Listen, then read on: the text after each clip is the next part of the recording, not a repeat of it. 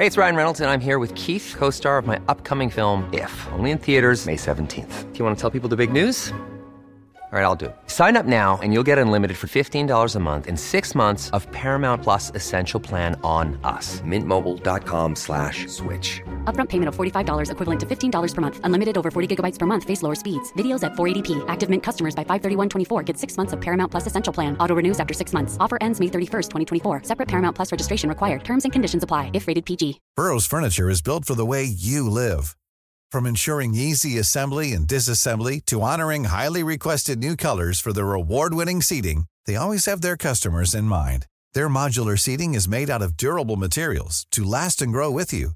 And with Burrow, you always get fast, free shipping. Get up to 60% off during Burrow's Memorial Day sale at burrow.com/ACAST. That's burrow.com/ACAST. burrow.com/ACAST. Today on the Bell Tell. It's Wednesday, the 17th of January 1962, and our top story this evening, the discovery of an abandoned newborn baby boy found wrapped in a shopping bag on the outskirts of Belfast.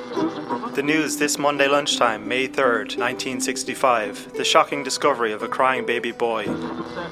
Sunday, March the 10th, 1968, our main news headlines today. A newborn baby girl was found abandoned in Dundalk by a lorry driver as he stopped to make a telephone call. 3 babies found abandoned in different Irish towns years apart, and nobody twigged that there might be a connection. Now, having found each other, they believe there might be a fourth. I got a call from the UK to say that we have discovered you have a full sibling. And I think I sat there frozen. I just kept sitting there thinking, what? Am I hearing this right? You go through your life thinking you're the only one and you paint a picture of your background. And then suddenly when that illusion is shattered, then you have to deal with so many different things. And it is difficult. I'm Kevin Doyle, and today on the Bell Tell, I'm joined by Irish Independent Special Correspondent Catherine Fegan and by long-lost siblings Helen Ward and David McBride, who need help to find what they believe to be the final piece of their extraordinary family jigsaw. Catherine Fegan, you've been covering this story for quite a while now. Can you take us back to where it all began? So this story really begins in January 1962 in the driveway of a house in Dunmurry, just outside Belfast. A lady named Claire Pullen, who was the wife of a local GP in the area, had gone to get into her car this particular morning. It was a cold January morning, and as she opened the car, she discovers a baby boy in the passenger seat of the car. The baby was wrapped in a blanket and, nothing else, just a baby blanket in the car in a hold-all. It was a tartan hold-all. No note, no explanation. No, completely random. And obviously she didn't know where this baby had come from. Real surprise. Initially the police contacted the local hospital. It was a big story in the newspapers at the time. Appeals were put out to try and find out who this baby belonged to. But nothing came up. And eventually the baby was adopted and grew up in Lisburn, and his name was David McBride. We go 6 years later across the border in Dundalk. A lorry driver named Donald Boyle from Cork is making his way from Cork to Belfast, and he stops in Dundalk. The telephone box opens the door, and inside the telephone box discovers a baby girl. This time the baby girl is again wrapped in a blanket, in a hold-all, a tartan hold-all like the previous baby, and has a warm bottle of milk. So a similar kind of pattern follows. There's a big appeal to try and find out who this baby belongs to, and there's nothing turns up. And the baby again is adopted, is known as Helen McBride, grows up in Dublin. So Helen and David, who we're going to speak to in a couple of minutes, but then there was a third. So these babies who are abandoned in various ways are known as foundlings. So we go to 1965, and this time we're in Drogheda. And A local journalist actually named Paul Murphy and his friend, they're at a rehearsal for a play in Drogheda, and they're making their way home that night near Lawrence Gate, and the two of them are walking along chatting, and they hear a baby crying. They walk past a telephone box and discover a baby boy in a blanket in a holdall in the telephone box. Another discovery of a baby abandoned. Nobody knows where this baby has come from. Baby is adopted. John Dowling is the baby's name. Goes on to have a very good life, happy childhood. And that brings us to how are these three babies connected? And at that time, nobody made the connection between the three discoveries. It seems like the authorities were happy once the children were taken care of and were less concerned about finding out who the parents who abandoned them might have been. While tentative steps had been made to try and find out who they belonged to, where they'd come from, these appeals in the newspapers and the authorities making appeals, after they were adopted, there was no real effort made to find out, well, who's abandoning these babies in phone boxes? If this happened today in this day and age, God, it would be headline news for days. It would be an international story, I think, nowadays with the internet. But at what point in their lives then do they move from knowing that they were adopted, but perhaps knowing the full story about how they were actually abandoned and that there might be siblings out there, full siblings? Well, in David's case, he was 15 and wanted to join the army, and he got his birth certificate and discovered that his birth date was recorded as on or about January 6th. He sort of thought, well, what does that mean? He knew he was adopted. He went to his adoptive father and asked him, and he basically came clean and told him all. So from that point, he started his own inquiries, tried to find out, who his mother was, who his father was. Did a lot of media in the north, appeared on the Jerry Kelly show, which was a big programme back then. Lots of appeals, but he never really got anywhere, couldn't bring it forward. So then you have Helen, who again knew she was adopted, had a very good, happy upbringing. She was 17 when she sort of started to probe her father, and he said, just let sleeping dogs lie. She thinks that his way of protecting her from her past and maybe the sort of issues it would throw up. A sense of abandonment, perhaps. Yeah, because it's a difficult story for obvious reasons. So, but she said the curiosity was still within her, and especially when she had her own children, wanted to know, well, where am I from? How could somebody abandon me? How could my mother leave a baby, in a phone box? I have a child of my own. I don't understand how you could do that. So she starts her own sort of investigations. So back to David, he meets a social worker named Ariel Bruce, who's quite renowned for connecting long lost siblings and relatives. And she said to David, DNA is a great way of finding out who you're connected to. She encourages him to submit a sample. Around about the same time, back in Ireland, because David is in England, this is where he lives, back in Ireland, Helen's turning 50, her best friend says to her, as a birthday present, I'm going to get you to submit a DNA profile to one of these sites. Ariel Bruce uploads David's DNA, and at the same time, Helen's uploaded hers to this particular site, and there's a match. Ariel gets a match for David, but it's not a parent, because remember, he's looking for his parents, mother or father. It's a sibling. It's not a half sibling. It's a full sibling. Wow. Yeah, and Ariel is connected with ITV's programme Long Lost Families, a really well-known programme in the UK, which features children trying to find out who their relatives are. And so this story is obviously a big one for them, and they make a programme reuniting David and Helen. But that's not the end. We covered it here in the newspaper, and a couple of days after it went into the Irish Independent, I got an email from someone in Drogheda with a link to a first-person story written by Paul Murphy about the night he discovered a baby in a phone box in Drogheda. So this was John Dowling. So the insinuation was, is this baby connected to the story you've done? And I got in touch with Paul Murphy, the journalist. He was already in contact with ITV, actually, for a follow-up programme. There's a further twist here. Long Lost Families went out and it was broadcast in Australia. And John Dowling's daughter, Donna, lived in Australia and she happened to see the programme. Now, at that point, all she knew of her father's past was that he had been discovered in a phone box in Drogheda by Paul Murphy. She was watching it and she's watching David in particular, and she says that she just instantly thought he was related to her daddy. The way he walked was very familiar to her. His hands looked very familiar, and she just has this gut feeling that her daddy's connected to these two. So she says it to her father. He's quite reluctant, but she coaxes him to giving a DNA sample to the ITV producers, and they put it in the system and come back with another match. He's a full sibling of David and Helen's. So we have 3 siblings, all related, 3 foundlings who never knew each other, all connected now through DNA. All abandoned in the 1960s and discovering themselves now in recent years. There might be a 4th. Yes.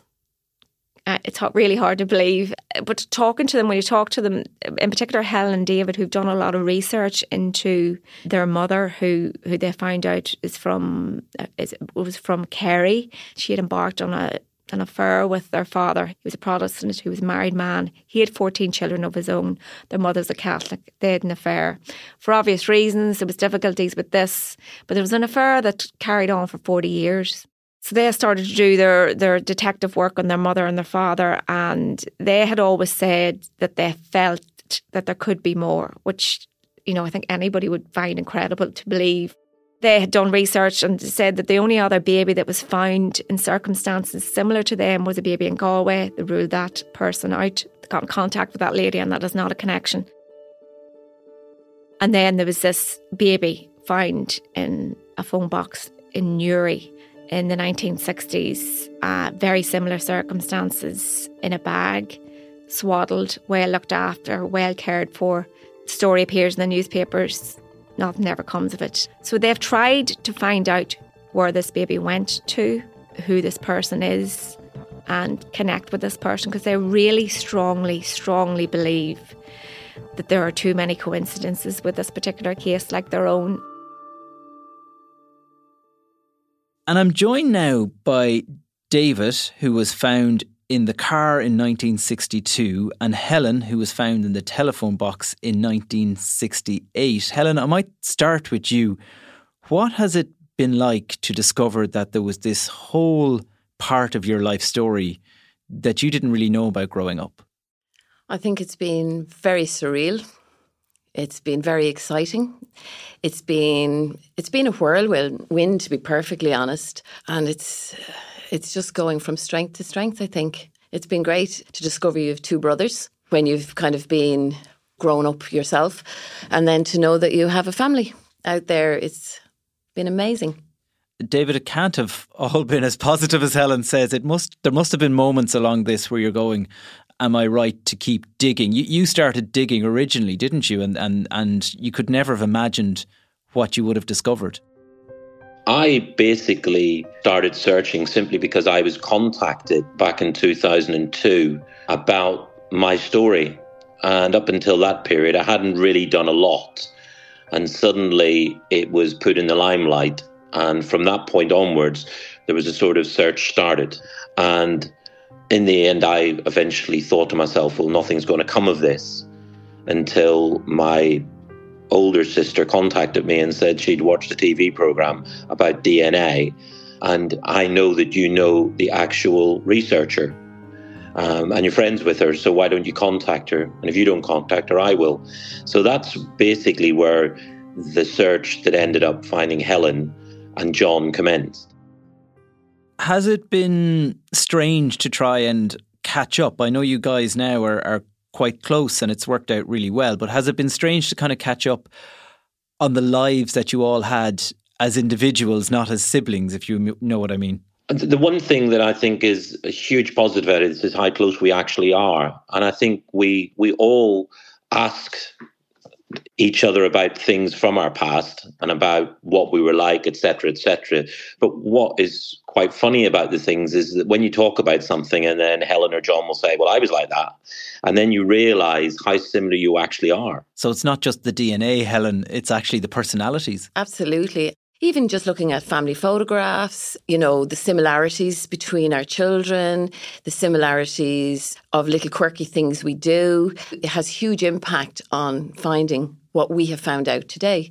You know, your family, it's just incredible. You've spent a lifetime looking at different people as you walked through the supermarket, wondering, could they be my sibling or could that be my birth mother? And now we have in front of us all our family, and it's just amazing to look at the similarities between them all. Can you remember the moment that you got the DNA result? I'm not sure how that even comes to you, that you suddenly went, wow, I have a sibling. I think I was bowled over by the excitement of it all when I heard. I was sitting in a car. I got a call from the UK to say that we have discovered you have a full sibling. And I think I sat there frozen. And then I got so excited. I didn't know what to do. I just kept sitting there thinking, what? Am I hearing this right? It was so surreal. It was just a moment of madness. I even remember driving home that day and I took the wrong road until I got home. But it was an incredible, incredible feeling. And then I think you come down to earth and then you think of what if we don't get on. But when I met David, all of that barrier just disappeared. You mentioned the what ifs you felt at that moment looking forward. You must have an awful lot of what ifs looking back, and your birth parents who meeting them is not an option. Yes, I think that is very sad. I still sometimes sit looking at some of the long lost family shows and I see the people meeting their parents for the first time, and that saddens me that we don't have that opportunity to sit and talk to our birth mother to find out why they did what they did. I think that's the saddest part of it. But I suppose we know and we can't ponder on that too much. I think we just have to go for the future. And we're all so lucky that for 3 siblings who never knew existed have come together as one with such unity. To me, that is incredible. David, have you ever had any harsh feelings maybe about the fact that you were abandoned as a child like that? No, not really. I was pretty aware of what Ireland was like in the 60s, at the end of the day.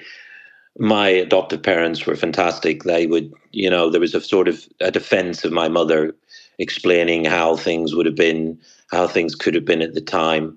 And then as the story materialized, you realize the difficulties.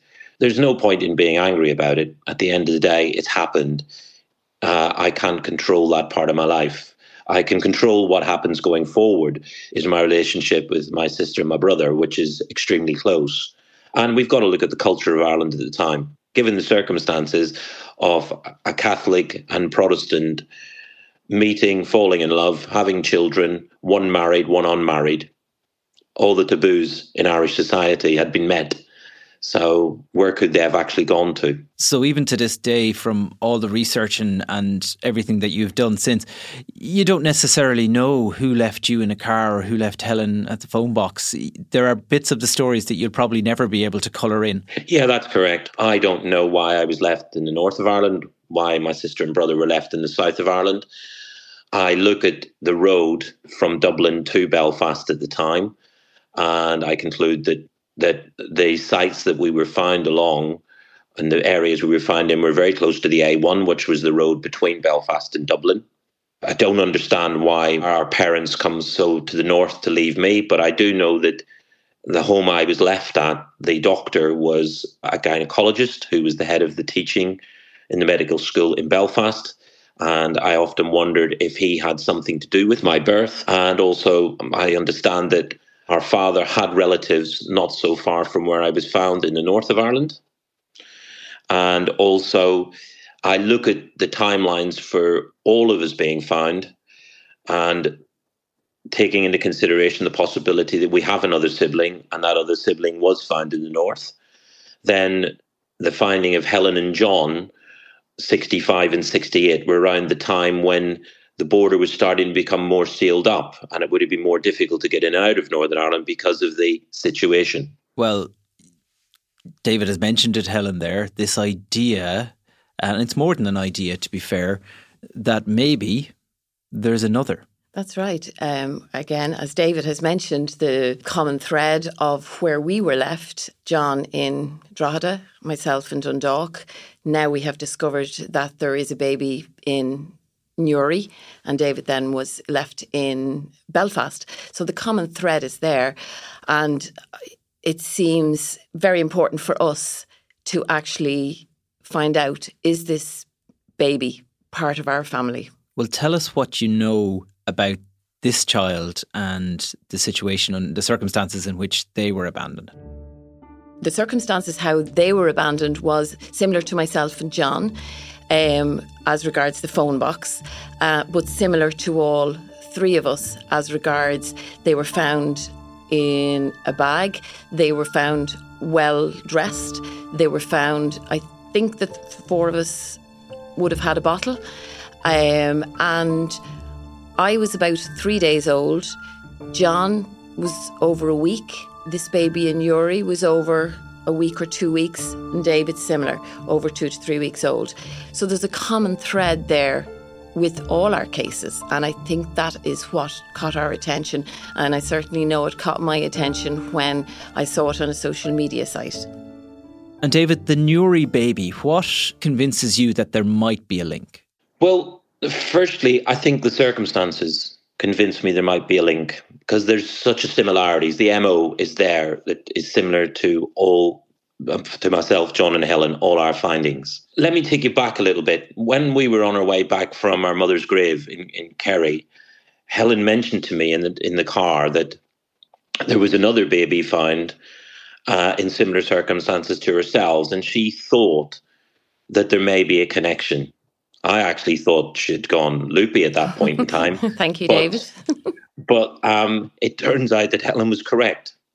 Now, what I did when Helen sent me this story was I sent the story to my two adopted sisters to look at. And both of my sisters said, "When did this new story about you come out?" And I said, "It's not me." And they both said, "Well, we just compared the picture of the baby in Newry to you, and we're convinced it was you. There has to be some form of connection." So that sort of opened my mind up to the fact that actually the baby in Newry may well be connected to us. And you've both become kind of semi-detectives over the last few years as part of this process, Helen. What have you done to try and establish whether or not there is a link? Well, we have tried to connect with the family who found the Newry baby, but the gentleman himself has passed on. So we got in touch with his son and he gave some information. And again, listening to his conversation and the common threads that were between all our stories, I suppose that's one part of it. David, I think you got in touch with Ariel as well, wasn't it?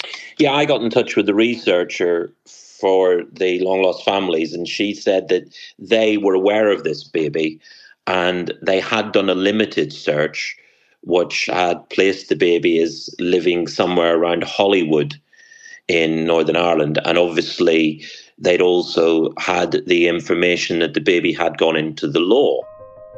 Now, the strange thing about that was that there is a Facebook group called the Old Newry Pictures and Videos. And on that group we posted something on that group to see if we could get any information. And as a result of that, an individual came onto that group and said that they knew the Newry baby, and the Newry baby had gone on to have a reasonable life. And they again indicated that the Newry baby had gone into the law. That has led us to believe that the Newry baby is still alive and is living somewhere potentially in the north of Ireland. And we don't know whether or not that the individual will be aware of our plea or whether or not they actually seen the initial programme. So you have some breadcrumbs there, Helen, but I suppose it has worked out very well for yourself, David and John. You don't know this person's circumstances or what kind of a life they have, or whether they'd want to bring this into their lives. I suppose that must be something you have in the back of your head as well, that if it does turn out to be another sibling, they might not want the same things that the trio, as you guys seem to be, have enjoyed the last couple of years. I suppose as a foundling, you're kind of dipping in and out of these situations. We did spend a lot of time thinking about the situation before we jumped in head first, so to speak. And I think that's very important. I think they have to know that in coming forward to us, that, you know, whatever privacy they want around all of this, well, we have to respect all of that. Maybe it's a family member who knows this gentleman wants to come forward and talk to us and say, listen, we want to keep it private and confidential. And that's very, very important. And I suppose sometimes they have to look at the story as well and have an understanding of it all, that we were 3 individuals all thinking that we were the only ones. And now we are 3 full siblings. And I think you have to look at the whole picture. I would say to this gentleman, you know, or any of the family members or friends, you have to think about, you will have to sit and think about the whole impact of this, the emotional end of it. But we have put out our plea, and we hope that maybe they will come forward to us. And David, if that person is listening to this podcast, what would your message be to them? Well, my message would be, I know how tough the decision is. You go through your life thinking you're the only one, and you paint a picture of your background. And then suddenly when that illusion is shattered, then you have to deal with so many different things. And it is difficult. But one of the things that I feel that the individual, the gentleman concerned, or his family members probably need to know is what is he actually opening himself up to? What are myself, Helen and John like? Well, we're all quite easygoing. We all get on very, very well. It's as if we had actually been brought up together. We get on that well. You know, we have become very, very close. And that in these situations can sometimes not happen. Sometimes it can be a situation where people just don't get on. But we're very supportive of one another. And we will be very supportive and respectful of the individual if, for example, they want to keep everything confidential or they would just like to speak to us. What we would like is, if the Newry baby does listen to this or does pick up the newspaper article, etc., for that gentleman to have a think and decide whether or not he would like to talk to us. And I don't think talking would do any harm, because at the end of the day, we can progress from that point if need be. If it is that the Newry baby is not connected to us, or even if the Newry baby is connected to us and has made the decision that they don't want to push it any further, we will respect their boundaries. We will respect their decision and not force anything. So it would be very nice if someone would come forward, the gentleman himself or any family member, to us, and we can then progress the matter from there. Well, David, Helen and John in absentia, I wish you well in your search, and I hope very much that you find the answers that you're looking for. And my thanks to Catherine Fegan and to Helen Ward and David McBride.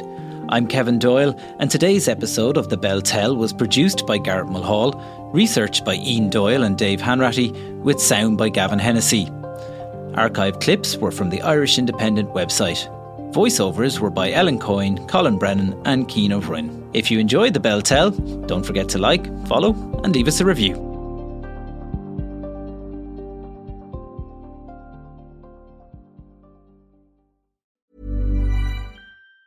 Even on a budget, quality is non-negotiable. That's why Quince is the place to score high-end essentials at 50 to 80% less than similar brands. Get your hands on buttery soft cashmere sweaters from just $60, Italian leather jackets, and so much more. And the best part about Quince, they exclusively partner with factories committed to safe, ethical, and responsible manufacturing. Elevate your style without the elevated price tag with Quince. Go to quince.com/upgrade for free shipping and 365-day returns.